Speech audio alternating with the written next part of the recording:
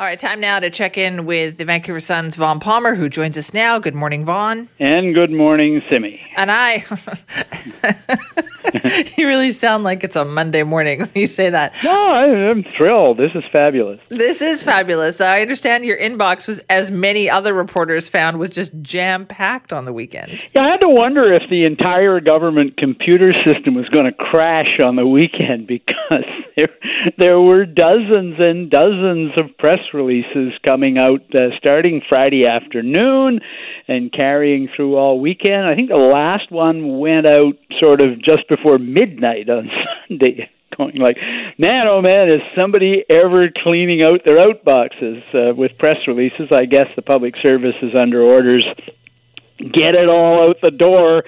Just in case the premier decides to call an election next week, and that's because, you know this, there's a convention in Canadian politics, and it also applies in BC, and that is that once the election is underway, the public service goes into caretaker mode. It is not supposed to do activist things. It is not supposed to make decisions that can be interpreted as partisan.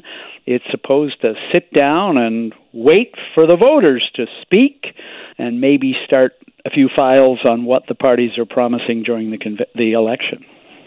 Isn't that interesting, though, because that's one of the criticisms that people have about even the idea of calling the election is that you need more hands-on people during this pandemic time, and an election wouldn't allow that to happen. I agree. That is, this will be the first election we've had in the middle of a pandemic and a health crisis on this scale, and yes, we did have elections during the First and the Second World War, so it is possible to have an election while other big deals are going on, but the problem, you're right, with the caretaker mode is Dr. Bonnie Henry will certainly remain provincial health officer. She has considerable power under the Public Health Act to, keep the public apprised of things and to impose rules and so forth. But if she needs government action, cabinet action, supposedly cabinet ministers are supposed to avoid heavy partisan activity as well. In fact, ministers remain ministers, yes, but they're supposed to maintain a low profile, especially if they're running for re-election. So if we do go ahead, and one of the press releases we didn't get yesterday was the usual one announcing Monday that Adrian Dix, the health minister, and Dr. Bonnie Henry will do an update on the pandemic. We've had no indication there will be one today, although there's been one on every Monday going back to February, except for statutory holidays. So that's not coming, and that's because Adrian Dix won't be doing those events once the election writ is dropped. So what if there is a crisis? What if there is a problem? You've reported on your news this morning on NW the number of schools that have outbreaks. Can Education Minister Rob Fleming really keep a low profile during the election? Can Adrian Dix do it? Can Solicitor General Mike Farnworth do it? They're only supposed to get involved in emergencies, but they're also not supposed to make decisions that can be controversial and partisan during a campaign. So, yeah, that sounds increasingly difficult to do. Do you think the decision is still up in the air, Vaughn? Because there's a lot of chatter that, it would happen on the weekend, but it's still not there yet. Well, I mean, the only person that really matters at this point is the premier. He told us on Thursday he hadn't made up his mind yet.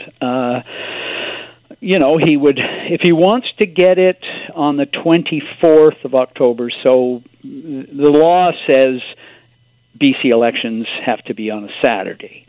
And it also provides a number of days. So as I understand it, if he wants to go on October the 24th, Saturday, he has to decide today or tomorrow. So, I would guess that he'll be making up his mind today or tomorrow if he didn't make it up over the weekend. If he's not in that much of a rush, if he wants to give it a bit more time and see what the pandemic numbers are, then the next Saturday would probably be Saturday, November the 7th, and he's got a few days before he has to make the call on that. He wouldn't have to do that till next week. Of course, mischief makers in the news media would love him to pick the Saturday in between October the 31st, which is Halloween, but I don't think they'll do that. No. Fun though that would be. Fun though that would be for all of us. Can you imagine the outrage though? Like having to work on Halloween and and parents don't want to go. Like it would just be too much of a mess to do that. But here's something, interesting, and I just heard you've talked to Gord this morning about how an election would look during the pandemic. But here's something that we've already been told by Elections BC. They're expecting a lot more British Columbians to exercise their right to vote by mail. Mm-hmm. Balloting by mail in British Columbia, when the ballots come in, they don't get counted for 2 weeks. So for those of us who cover breaking news, like NW for starters, and even me at the Vancouver Sun, if it's a close election, and gee, when has BC ever had a close election, we probably won't know how a bunch of seats went on election night.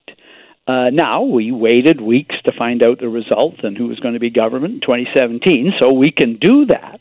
But one of the things that could pop out of this is that our friends in the South have already discovered from their opinion polling that supporters of one party are more likely to vote in person than supporters of the other. Mm-hmm. So Republicans in the states say they're going to vote in person.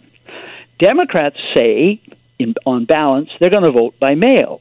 So the election results down there, they're warning already, could be very misleading on election night. Could look like Donald Trump won on election night, but when all the ballots come in, it could go the other way. Well, I don't know here in British Columbia if NDP supporters and Liberal supporters and supporters of other parties are inclined to vote by mail or not, but the main thing is we may, if we go to an election on the 24th of October or on the 7th of November, we may not know on election night who's going to be the government, so it'll be like a replay of 2017.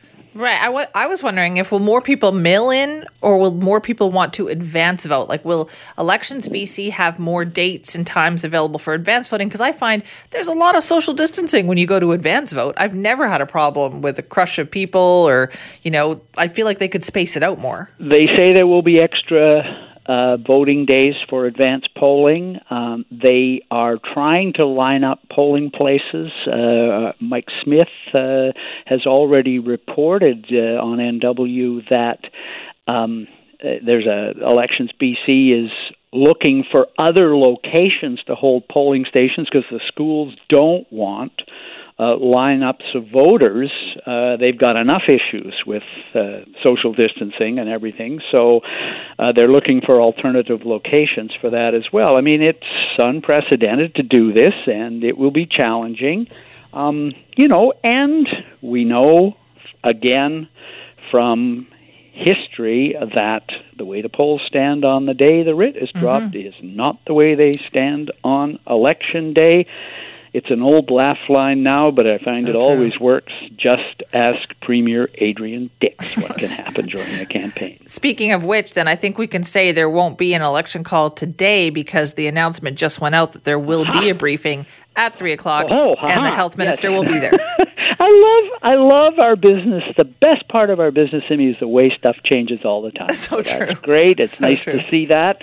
And we can talk about some of the other very funny things that came out of those press releases on the weekend, but there'll be plenty of time for cynicism. Let's give the Premier the benefit of the doubt and say he hasn't made up his mind yet, and we'll see. I still think he'd be making the right call if he put it off and chose not to run the risk. But we'll see. Look, it's a big roll of the dice for John Horgan, and if he pulls it off, if he does it and he pulls it off, he's going to be Premier for 4 years, and if he does it and he loses the election, he'll be the GOAT.